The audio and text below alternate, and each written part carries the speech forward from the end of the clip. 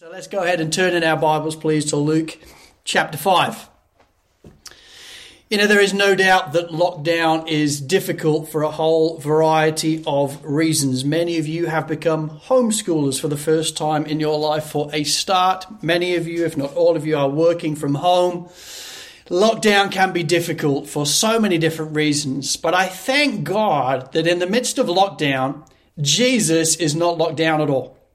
He is with us now. He's in our homes. He's presenced himself among us. I thank the Lord that he is not locked down, and neither is his word. As Martin Luther tells us, the Bible is alive. It speaks to me. It has feet. It runs after me. It has hands. It lays hold of me. When we gather around his word, when we gather as a congregation, albeit online, and gather around his word, the Lord does powerful things. And I believe he wants to do powerful things amongst us this morning. I believe he wants to help us and aid us and encourage us. And so if you'd like a title for this morning's message, I've called this one, The Abounding Joy of Following Jesus. The Abounding Joy of Following Jesus. And we're going to read together from Luke chapter 5. We're going to be spending time in verse 33 to chapter 6, verse 11. We're actually going to read from verse 27 in chapter 5. Just to enjoy the context. This is the word of the Lord. After this, he, meaning Jesus, went out and saw a tax collector named Levi sitting at the tax booth. And he said to him, "Follow me." And leaving everything, he rose and followed him. And Levi made him a great feast in his house. And there was a large company of tax collectors and others reclining at table with them. And the Pharisees and their scribes grumbled at his disciples, saying, "Why do you eat and drink with tax collectors and sinners?" And Jesus answered them, "Those who are well have no need of a physician, but those who are sick. I have not come to call the righteous, but sinners to repentance." And they said to him, "The disciples of John fast often and offer prayers. And so did the disciples of the Pharisees, but yours eat and drink." And Jesus said to them, "Can you make wedding guests fast while the bridegroom is with them? The days will come when the bridegroom is taken away from them, and then they will fast in those days." He also told them a parable. "No one tears a piece from a new garment and puts it on an old garment. If he does, he will tear the new, and the piece of the new will not match the old. And no one puts new wine into old wineskins. If he does, the new wine will burst the skins, and it will be spilled, and the skins will be destroyed. But the new wine must be put into fresh wineskins. And no one after drinking old wine desires new, for he says the old is good." On a Sabbath, while he was going through the grain fields, his disciples plucked and ate some heads of grain, rubbing them in their hands. But some of the Pharisees said, "Why are you doing what is not lawful to do on the Sabbath?" And Jesus answered them, "Have you not read what David did when he was hungry? He and those who were with him, how he entered the house of God and took and ate the bread of the presence, which is not lawful for any but the priest to eat, and also gave it to those with him? And he said to them, the Son of Man is Lord of the Sabbath." On another Sabbath, he entered the synagogue and was teaching a man who was there whose right hand was withered. And the scribes and the Pharisees watched him to see whether he would heal on the Sabbath, so that they might find a reason to accuse him. But he knew their thoughts. And he said to the man with the withered hand, "Come and stand here." And he rose and stood there. And Jesus said to them, I ask you, is it lawful on the Sabbath to do good or to do harm, to save life or to destroy it?" And after looking around at them all, he said to him, "Stretch out your hand." And he did so, and his hand was restored. But they were filled with fury and discussed with one another what they might do to Jesus. Let's pray. Lord, I do thank you that your word is alive and active, sharper than a double-edged sword. And I pray, Lord, would your word do its work this morning amongst us? Lord, did you fill our hearts this morning afresh with hope and faith and joy for the road ahead, for you are with us. You are in us. So Lord, have your way amongst us this morning by your amazing and abounding grace. In Jesus' precious name. Amen. You know, one of my favorite verses in the whole Bible comes in Psalm 16, verse 11, which reads as follows. It says, "You make known to me the path of life. In your presence there is fullness of joy, and at your right hand are pleasures forevermore." It's such a beautiful promise that at the right hand of the Lord are pleasures forevermore. And in his presence, there is fullness of joy. And one of the things I love about reading about the disciples in the Gospels is the reality that without doubt they were experiencing the joy of being in the presence of God, weren't they? Jesus Christ is himself God incarnate. To see Jesus is to see the Lord. The fullness of God dwells bodily in Jesus. And so when the disciples were walking with Jesus, oh my goodness, they are experiencing such profound joy all the time. Kent Hughes in his commentary wonderfully says it this way. He says, Jesus was a person who radiated joy. He was love incarnate, and people felt his love. Jesus cared and his disciples knew it. His presence evoked a sense of security and well-being. Jesus was also holy. And so to be in the presence of perfect, transcendent purity made his followers aware of their sin. But his presence was also a balm to the soul as he forgives sins. Further, Jesus was truth, without the slightest deception. And Jesus was power. Lepers were completely cleansed at his word, and stormy seas became calm. Jesus brought genuine release from real guilt and liberation from bondage. As they followed him, his disciples awoke each day with abounding joy, for they found life to be a continual feast in the presence of Jesus. Isn't that wonderful?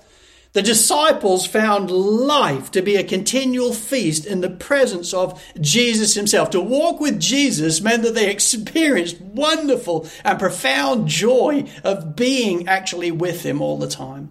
And one of the things I so enjoy about the end of the Gospels and then into the book of Acts and the letters is you realize really quickly that even after Jesus' death and resurrection and ascension, they're still experiencing the joy of being in the presence of Jesus. And the reason for that is because of what Jesus says in John chapter 14. See, in John 14, he starts to explain to his disciples that soon I'm going to have to go. Soon I'll be with you no longer. And then he tells them, but let not your hearts be troubled. He understands that they're panicked and they're struggling. Like, how are we going to cope if you're not around us? And he explains to them, listen, though I am going, I will send another just like me, my Spirit. And he will be with you and he will be in you. Through the Holy Spirit, I, Jesus, will still be present with you. It was wonderful, the wonderful discovery of the Gospels and the New Testament. And as you examine the story of the disciples, you realize even after Jesus' death and resurrection and ascension, they're still experiencing the great joy of walking with him then. Because now he is in them. He's actually in them. And so whenever you see the disciples, whether they're walking with Jesus in the flesh or walking with Jesus in the Spirit, they are experiencing wonderful and profound joy in his very presence. We see the same with the Apostle Paul. He himself had never actually walked with Jesus as one of his disciples, but he did walk with Jesus in the Spirit. And he tells us that he has considered all things as loss for the surpassing worth of knowing Jesus Christ, my Lord. Then he tells us to live is Christ and to die is gain. To live is to walk with him in the Spirit and experience the joy of being in his presence. But to die, that would be gain, because then I'd be able to be in his presence in the heavenly realms. He can't decide which would be his preference. My friends, there is great joy in walking with Jesus. There is great joy in the presence of God. And one of the things I love then about this text is the reality that without doubt, God wants us all to experience the joy of what it is to walk with Jesus. Because right here in this text, here's what we have. We have a teaching, I believe, that teaches us one thing more than anything else. It teaches us what it actually looks like to follow Jesus and therefore experience this great joy of walking in his presence. That's what we see here. We see up close and personal, what does it actually look like to follow Jesus as our Lord and Savior and therefore experience this joy of what it means to actually walk with him now in the Spirit. See, just last week, I thought Brendan preached wonderfully. We saw the calling of Levi. Levi, who would go on to be called Matthew and would indeed write a gospel for us. We see his wonderful calling, and then very quickly Levi invites everybody he's ever met round to his house to form a banquet, to be with Jesus. That's when the Pharisees start looking in and they start complaining at him, wondering what on earth he's doing. But if you pay attention carefully, at that banquet of Levi, there are empty seats, and there are empty seats for us to fill them. Jesus wants to teach us something this morning, church.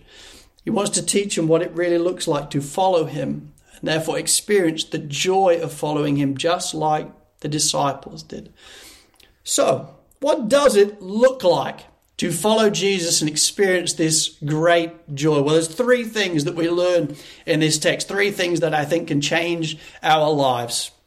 What does it look like to follow Jesus and therefore experience the joy of being in his presence? Well, three things, and here's the first. Number one, what it looks like, number one, is making Jesus the center of our devotions. Making him the very center of our devotions. Look with me then at verse 33. And they, meaning the Pharisees, they said to him, the disciples of John fast often and offer prayers, and so the disciples of the Pharisees. But yours eat and drink. So you have to understand here that Jesus has already called Levi. Levi has called the banquet. The Pharisees, who are without doubt the religious Karens of the day, are at the window. They're starting to look in at this banquet. They cannot believe what's going on.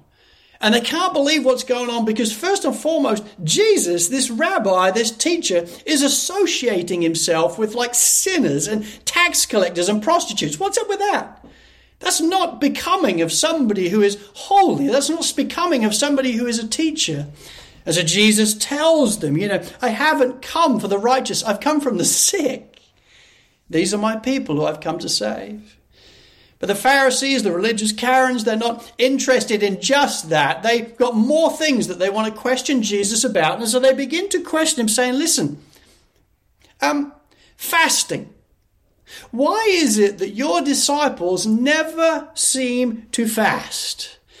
You see, they are now less interested in Jesus' friendship acquaintances. Now they're interested in his religious piety, and they have questions about it. See, to understand the controversy over fasting, you have to understand that fasting at this period of history in Judaism was a big deal. Fasting had a rich history, a rich heritage in Judaism. And so by the first century times, fasting was without doubt a highly respected and regarded act of worship to the Lord. Jews then would fast on the Day of Atonement. They'd have set days for fasting, annual days, special days. But along with these really good and appropriate uses of fasting, it was also being abused. And it was being abused by people that were starting to teach that fasting was effectively self-achieved holiness, a works righteousness. And so by fasting, you're impressing God and you're impressing people. And that's what we should really be doing. And even though the prophets speak directly to this and say not to do that, well, some people decide we should do that as a way of self-righteousness before God. And who is leading the line in that? Guess who? The Pharisees. They are the ones that are leading the line in that type of teaching. And so predictably, by the time of Jesus' arrival, the Pharisees had made numerous rules about fasting. For a start, now a good godly Jew would need to fast at least twice a week. And so nationally, they would fast on Mondays, they would fast on Thursdays. It became mandatory. And when you fasted, the whole tone of fasting was all about sorrow and sadness and mourning. They had it down to a fine art. They would actually take ash and they would actually put it round their faces to show how they clearly hadn't eaten for days, so that everybody would know they were fasting, and they would stand on the street corners and just basically look very sad for themselves, showing everybody, look how holy I am. I fast before the Lord. It's something I do. Well, you can see why then, with that being their belief, that as these Pharisees look on at this banquet today, they are totally thrown by what they see. I mean, holy people, surely they look forlorn, they look difficult, they look sorrowful because they're mourning. And yet Jesus, whenever we see you walking around with your disciples, we just see them feasting and eating and partying. I don't get it. To be around you is clearly life, and that in abundance, but clearly what it should really be is sorrow and mourning, particularly around fasting. And so Jesus wonderfully and rightfully explains to them here, guys, you have got it all wrong. When it comes to fasting, the way you're going about it and the object of your fasting, you are totally and utterly missing the point. Look with me at verse 34 and verse 35. And Jesus said to them, can you make wedding guests fast while the bridegroom is with them? The days will come when the bridegroom is taken away from them, and then they will fast in those days. See, just to be clear, church, he's not saying to them then that the disciples will never fast. They will. A day will come when they will indeed fast. But what he is helping them see primarily is that time is not now. Why? Well, because the bridegroom is with them. Why would you fast when the bridegroom is actually with them? You know, this is a wonderful and staggering statement, because in the Old Testament, in Isaiah 62 and Hosea 2, the bridegroom is the Lord. The bridegroom is God himself. The bridegroom is the Messiah to come. And so when Jesus says, why would they fast now? The bridegroom is with them. It's a massive statement of who he is. But more than that, it is filled with wonderful imagery. You know, to be a part of a Jewish wedding, you wouldn't actually go on honeymoon. Your wedding would simply last for around 7 days. There'd be 7 days of celebration, of feasting and drinking. You would invite people over all the way through the week just to celebrate with them about how glorious it is that they're getting married. And no one would come to fast on those days. No, they would just come to celebrate. And what Jesus is saying is, why then would my disciples fast when the bridegroom is with them? I am he. I am the one the world has been waiting for. Fasting is not for now. But then he does say a day will come when they will indeed fast. But even in that, if we pay careful attention, he's explaining to them and helping us understand that even then, the fasting that they will give themselves to is not what the Pharisees are purporting. It's not about mourning and sorrow and sadness. No, fasting won't be about those things when Christ has ascended. No, fasting will still be about feasting. Fasting will still be about joy. It will still be about feasting, just no longer on food. It will be about feasting on the Lord instead. And my friends, that's what the New Testament teaches us about fasting. Fasting isn't trying to twist God's arm to make him do something for you. It's not about trying to impress those around you. No, fasting is just unhurried time with the Lord, stopping ourselves eating food so instead we can feast on Jesus. And when you study the New Testament, you discover that the disciples did it regularly. They've stopped eating food for a day or longer so that they can instead feast on the Lord, have unhurried time with Jesus, to spend time in his presence. The disciples then, they gave themselves to fasting. They gave themselves to feasting on the Lord throughout all the spiritual disciplines. They worshipped him. They prayed to him. They would read his word and spend time with him in his word. Why? Because they wanted to feast themselves on Jesus. And what was the fruit? Joy. The fruit of spending time with Jesus was wonderful and precious joy in his presence. Friends, I want to ask you then, how are you going with feasting on the Lord? How are you going? In the midst of lockdown, where we have the gift of time, but we also have pressures on us. How are you doing with just seating yourself and feasting on the Lord? Maybe through fasting, maybe through prayer, maybe through the word, maybe through worship. What are you doing right now to binge yourself on Jesus? What are you binging on in this season? My friends, I want to encourage you, if you want to experience the joy of what it is to follow Jesus, if you want to experience the joy of what it is to be in his presence, this is where it begins. It begins with making Jesus the center of our devotions. Daily time with him, not because we have to as some type of duty, but do it because we delight to. Because at his right hand are pleasures forevermore. The disciples knew this, they understood this, and so it was their practice. My friends, if we are wise, we will follow their example.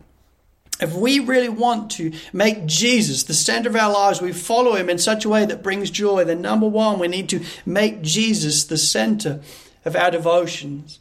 But that's not all. Number two, the second thing we can do is to make Jesus the center of our salvation. Look with me at verse 36 to 39. He also told them a parable. No one tears a piece from a new garment and puts it on an old garment. If he does, he will tear the new, and the piece from the new will not match the old. And no one puts new wine into old wineskins. If he does, the new wine will burst the skins, and it will be spilled, and the skins will be destroyed. But new wine must be put into fresh wineskins. And no one after drinking old wine desires new, for he says the old is good. Now, like many parables that Jesus speaks that we will discover in the remainder of the Gospel of Luke, to start off with, they can be a little confusing. I mean, is this a lesson on sowing here? Is this a lesson on winemaking? What exactly is going on here in this text? Well, like all the parables, it's ultimately about one thing. And it actually makes a whole lot more sense when you realize the one thing in this parable is the relationship between the old covenant, namely the law of Moses, and the new covenant, namely the glorious gospel of Jesus Christ. You see, the old covenant, by way of background, is the working arrangement that God had with his people, namely Israel. God himself, as we look in the Old Testament, he had chosen Israel, he had grown Israel, he would rescue them, as we see in the wonderful book of Exodus, and he makes them into a mighty nation and indeed gives them a place to live. And he gives them his law, his holy, wonderful law, so that they would know how to worship him and honor him, and so that they would know how their lives are going to go well for them. And as part of that, he promises them that if they follow his law, if they follow his word, it will go well for them. He would bless them. But if they don't do his law, if they don't follow his word, then he will chastise them. It will be difficult for them. And yet at the same time, knowing that they would fail, knowing that there would be difficulties, he devises a whole sacrificial system, a way for them to be temporarily forgiven of their sins and made right with God. The challenge is, because of the nature of sin, they had to do these sacrifices again and again and again and again. But God gives them this provision of a sacrificial system, and he also gives them the gift of priests, men who will stand between God and them as their advocates, as their mediators before him. That's the way the old covenant worked. The Israel would be his people. If they did well, he would bless them. If they didn't do well, he would chastise them. But they had the glory of this wonderful sacrificial system. For hundreds and hundreds of years, this is the way it was. This is, if you will, the old wineskin. But in Jeremiah 31, verses 31 to 34, Jeremiah prophesied some 550 years before the arrival of Jesus. He prophesied to Israel that a new covenant was coming, a greater covenant. This is what he says. He says, "Behold, the days are coming, declares the Lord, when I will make a new covenant with the house of Israel and the house of Judah. Not like the covenant I made with their fathers on the day when I took them by the hand to bring them out of the land of Egypt, my covenant that they broke, though I was their husband, declares the Lord. For this is the covenant that I will make with the house of Israel after those days, declares the Lord. I will put my law within them, and I will write it on their hearts. And I will be their God, and they shall each one teach his neighbor and each his brother, saying, Know the Lord, for they shall all know me, from the least of them to the greatest, declares the Lord.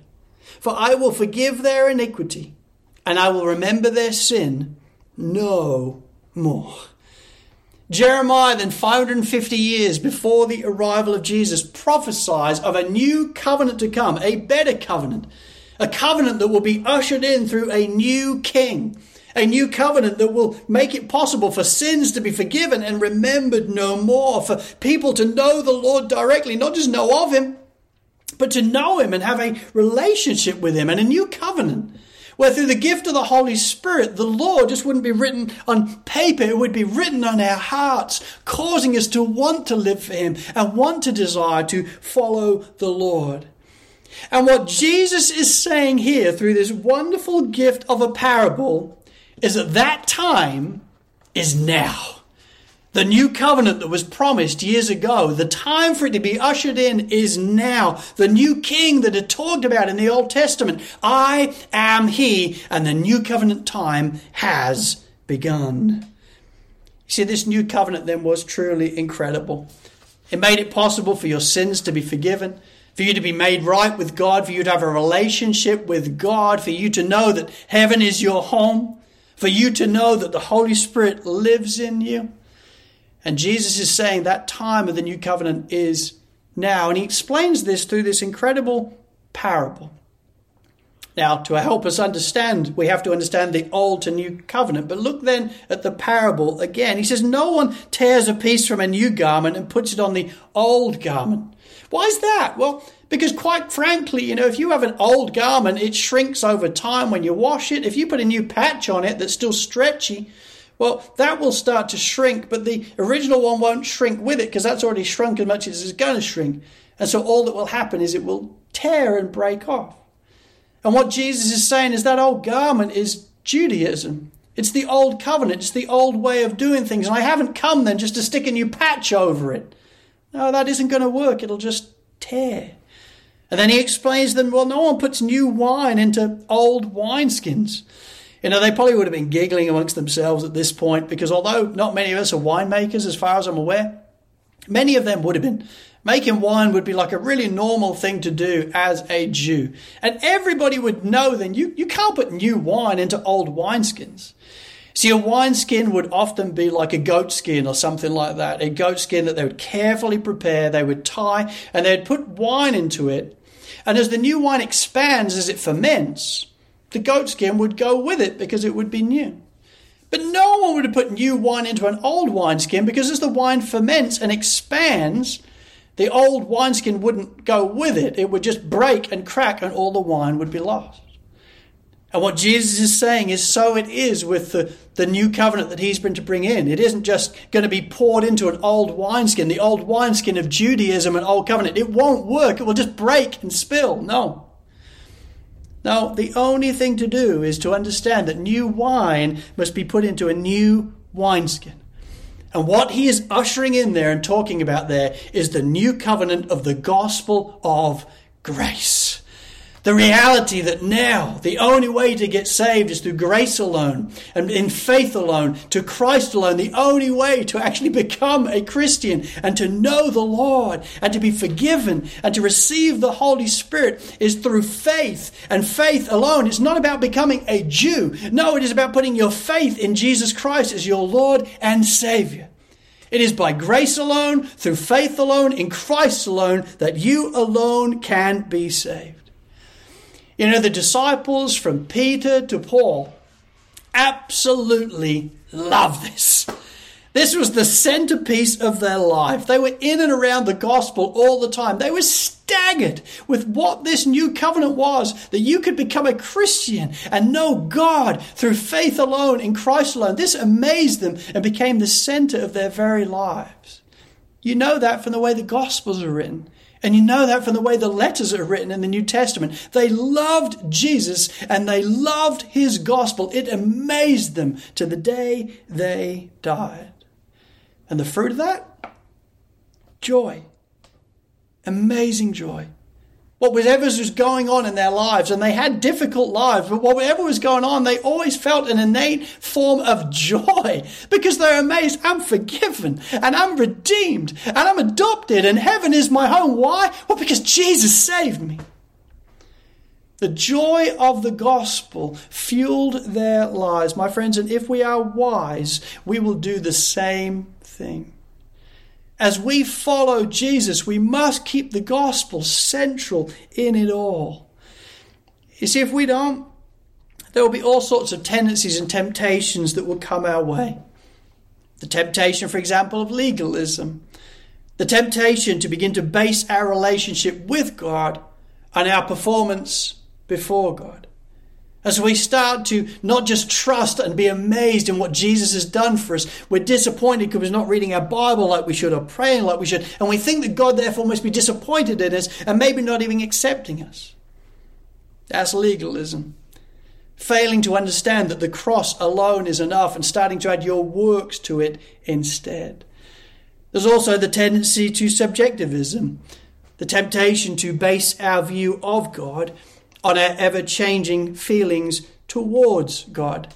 And so if we feel like God is close to us, we assume he must be close to us. And if we feel like he's distant, we assume that must be true as well. We've moved on from the gospel and are just allowing it to go up and down depending on our feelings. And then there's condemnation.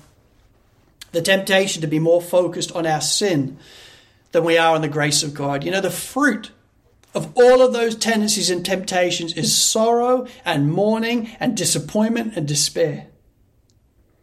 But the fruit of keeping the gospel central, of understanding Christ died for my sins. He sings over me and delights in me because of the work of Jesus Christ alone. I'm forgiven and redeemed and adopted because of what Christ has done for me. When he declared, it is finished, my salvation was finished, done, period, full stop. When we live in that world like the disciples did, what we will experience is joy. My friends, it's so important that as a church and as individuals, we never move on from the cross, only ever into a more clear understanding of the cross. That's the story of the disciples. The disciples gave themselves to feasting on Jesus, keeping him at the center of their devotions, and they kept him at the very center of their salvations, understanding it's not about me, it's all about him. And the fruit of that was joy in their lives. Wonderful joy that the Lord wants us to have too. And then number 3, the third part of the story that we learn here as to how it is that we can follow Jesus and therefore enjoy the joy of his presence. The third thing we need to do is this. Number 3, we need to make Jesus the center of our listening. Jesus. Just Jesus. The very center of our listening. Look with it at verse 1 and 2 of chapter 6. It says, on a Sabbath, while he was going through the grain fields, his disciples plucked and ate some heads of grain, rubbing them in their hands. But some of the Pharisees said, why are you doing what is not lawful to do on the Sabbath? Now you have to understand that what the Pharisees are quoting in this moment is not actually the Torah, namely God's law. It is instead they're quoting the Mishnah, or an oral law. You see, by the time of Jesus, the Jewish leaders of the day over many years had put together an oral law, oral tradition, or Mishnah as it became known. And this Mishnah had in it literally hundreds and hundreds of extra biblical laws. And so if you take the Sabbath, for example, that's just one law. Exodus chapter 20, verse 9. You know, it's very clear what God says to us about the Sabbath. But in the Mishnah, they've added 39 other laws to that. So we have God's law and then we have this Mishnah. All these different laws that they have decided, man-made laws, extra biblical laws, that they've decided everybody needs to keep. Because this is the way God has made it to be. God didn't actually say it, they said it. But they start to hold everybody else to these standards. And as I said before, the Pharisees are the religious Karens of the day. They are everywhere. They're like the religious police. They love following people around to work out, are you doing the right thing? You know, that's what they are doing all the time. It's so bizarre that even now Jesus is walking through a field and yet there they are following him. Why? They're probably hiding behind bushes because they want to see, what are you going to do wrong now? We want to help you see. This is wrong. And so right here now they are starting to quote to them some of the Mishnah and saying, hey, whoa, it isn't right that you guys are like picking grain and eating it. That's not the right thing. You shouldn't be doing this. Well, Jesus wants to help them see what you are saying is stupid. It is ridiculous. It is stupid. It is extra biblical. All these things are doing is robbing people of the joy of what God's word is designed to bring them. And to help them see how stupid it is, he actually seeks to teach them, ironically, from the Bible. The Bible that they claim to know incredibly well, he starts to quote to them to help them see how ridiculous and joy-sapping their laws are. Look with me, verse 3 and 4. And Jesus answered them, have you not read, I love that line, have you not read what David did when he was hungry, he and those who were with him, how he entered the house of God and took and ate the bread of the presence, which is not lawful for any but the priest to eat, and also gave it to those with him? Jesus here, to help them see the ridiculous nature of what they're saying, quotes to them the Bible. And he points them to 1 Samuel chapter 21, verses 1 to 6. And he basically says, have you not read this before, guys? You're meant to be students of the law. Have you not, read this stuff? See, the incident that Jesus cites here was a time when David, who obviously became a king, was a desperate and famished refugee. He's running from the wrath of Saul, and both he and his men are literally starving. And so he runs into the tabernacle and asks the priest Abimelech, if he could eat the bread of the presence. They needed to be kept alive and they needed sustenance. And so he asked, can we take the bread for myself and for my mighty men? Well, it's clear in 1 Samuel 21 that the Sabbath day had arrived, from what we can tell, because the bread of the presence has just been changed. They did that on the Sabbath. They would take out 12 new loaves and put them in and take out the 12 old loaves. But the point was, in Leviticus chapter 24, verse 9, it was clear that the only people that could eat even the old loaves was the priest. Because these were holy loaves. They were holy bread before the Lord. And so it was only ultimately the priest that was allowed to eat it before the Lord. However, Abimelech instinctively and wonderfully understood Hosea chapter 6, verse 6.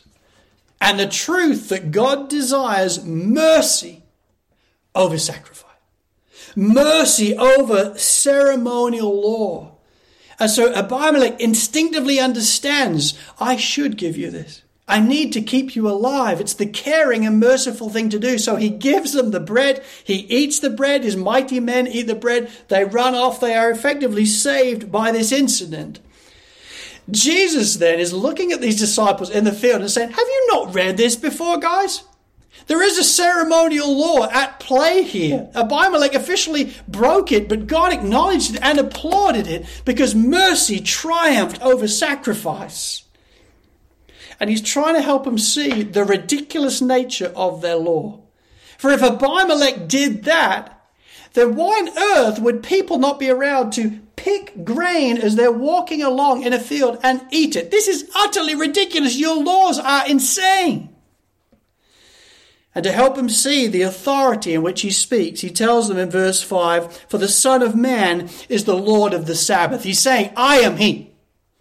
I wrote those Sabbath laws. I know how they're meant to be because I am he. Well, only knows what the Pharisees are now thinking. The Bible does not record it. But it would appear by what happens next, they are not convinced and they are not amused by what Jesus is saying. They're effectively trapped. If they say, oh, you're probably right, I see that now, 1 Samuel, then their whole Judaism structure will begin to fail. But if they don't agree with it, then they're going to look stupid because it's clearly what Samuel is about. They're trapped. But it would not appear that they agree. And so on another Sabbath day, Jesus does something to once again help them see the authority in which he speaks. Look with me at verse 6. It says, on another Sabbath, he entered the synagogue and was teaching. And the man was there whose right hand was withered. And the scribes and the Pharisees watched him to see whether he would heal on the Sabbath. Oh my goodness, how awful. So that they might find a reason to accuse him. It would appear that healing might be sinful on the Sabbath. Asking somebody to stretch their hand, that would probably constitute work. That shouldn't be done. And so even now the Karens are trying to trap Jesus. But he knew their thoughts, and he said to the man with the withered hand, come and stand here. And he rose and stood there. And Jesus said to them, I ask you, is it lawful on the Sabbath to do good or to do harm, to save life or to destroy it? And after looking around at them, he said to him, stretch out your hand. And he did so, and his hand was restored. Jesus, on this different Sabbath day with the Pharisees still following him all the time, he seeks to show them the authority in which he speaks as the Lord of the Sabbath, and he heals this man before their very eyes. You know, you would assume that surely in this moment the Pharisees would hit their knees and begin to worship him as Lord and Savior, realizing you are he. You are the bridegroom we've been waiting for. You are the Lord of the Sabbath. You are the supreme one in all things. But sadly, they don't. Sadly, even now we read in verse 11, they were filled with fury and discussed with one another that what they might do to Jesus. Literally, even now, they are discussing then how they can have him killed. They've totally missed the point. But my friends, I submit to you, this section of Scripture is here to ensure that you and I do not make the same mistake as them. And the mistake that I think is being highlighted here is how the Pharisees consistently gave themselves to adding and taking away from God's holy word. They were constantly adding to it, things that they believed to be true and held it as law. And they were taking other things away that they didn't like, that they couldn't understand. And brothers and sisters, if we are going to walk in the presence of God and enjoy the joy of what it is to follow him in his word, we must not do either of those things. We must not add, and we must not take away. In 2 Timothy 3:16 and 17, we read, all Scripture is breathed out by God and profitable for teaching, for reproof, for correction, and for training in righteousness, that the man of God may be complete, equipped for every good work. The Bible contains within it all we need for every good work.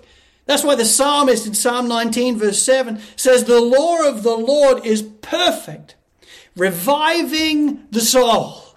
You know, the way the Bible works is in and of itself, just as it is, it's perfect in every way. And like an oasis in the middle of a desert or a stream in the middle of a hot day, when you jump into it and spend time in it, it has a reviving effect on your soul. It's a profound truth of Scripture.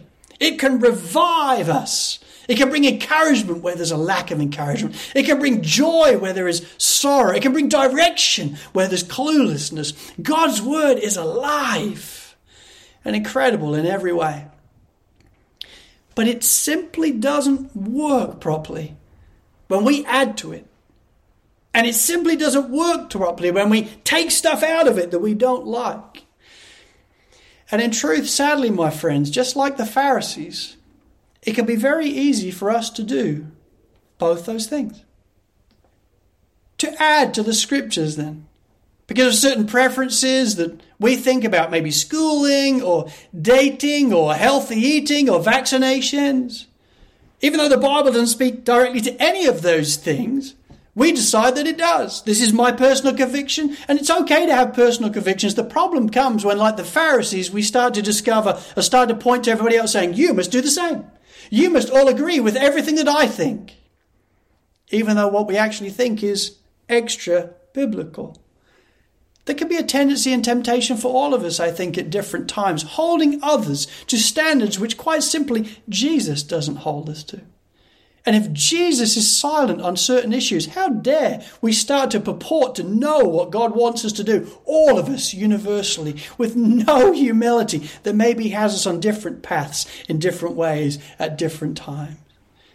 It can be so tempting to add to God's word. It can be so tempting to take stuff out, to come across portions of Scripture that we find hard, that maybe challenge our own culture or our own thoughts and likes and dislikes, and so we just take it out.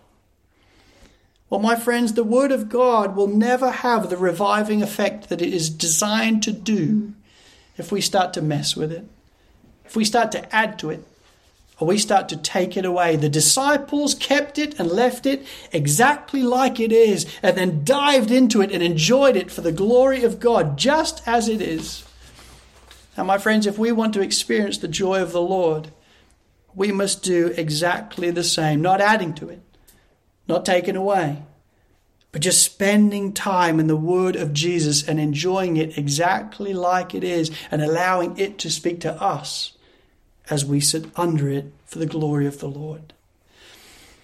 You know, I remember when I was a kid, there was a song that my parents used to sing all the time. I remember them singing it around the house. I remember Dad singing it in his van. I would sometimes go out with him. He was a flower wholesaler, and so he would sell flowers to the different florists, and sometimes I'd go out with him when he was doing his deliveries. And I remember there was this song that they would sing around the house and at church, and it was called "To Be in Your Presence" by Noel Richards. It says this: "To be in your presence, to sit at your feet, when your love surrounds me and makes me complete. This is my desire, O Lord, this is my desire. This is my desire, O Lord, this is my desire." You know, I never forget my parents singing that all the time because they just loved to be in the presence of God. They wanted to be around the Lord. And in so many ways, as I thought about it this week, you know, the heart and battle cry of each of the disciples, I believe, was exactly the same. They loved to be in the presence of Jesus. When he was actually with them in the flesh, they loved and longed to be with him. And even after he had risen again and ascended and was with them in the Spirit, the same took place. They loved to feast themselves on Jesus, to be with him in his word, to be with him in prayer, to be with him in worship, to be with him in fasting. They just loved and longed to be in the presence of Jesus. And what was the fruit of their lives? Joy. They were filled with joy because in the presence of God, there is always fullness of joy. And my friends, I want to encourage you, then each and every one of you, may we do likewise. Lockdown can be a challenging time for so many reasons. I get that. But to be in the presence of Jesus, there is fullness of joy. That takes time, it takes devotion, it takes effort, it takes purpose. But I submit to you, there is nothing better to do with your time than to go and sit at the feet of Jesus. So brothers and sisters, as we follow Jesus, and as we receive the joy that I believe he so desperately wants to give us, let's not just get busy with 101 different things that we're getting distracted with. Let's be a people that sit at his feet. And this will be the fruit. Joy. For at his right hand are pleasures forevermore. And in his presence there is fullness of joy. So let's go be with him. Let's pray. Lord, I do thank you for this invite in your word. Lord, I do thank you that your desire for us is to be enjoying your presence. Lord, I thank you that that's even a possibility for us. And yet through your wonderful salvation, we can indeed give our lives to sitting at your feet. Lord, we can spend time with you in the Spirit throughout our entire day. Lord, would you help us then to be a people that are sitting in your presence, that are feasting on you each and every day of our lives. Lord, I thank you for your wonderful and kind invitation. Would we take it up, and would all glory go to you as a result? In Jesus' name, amen.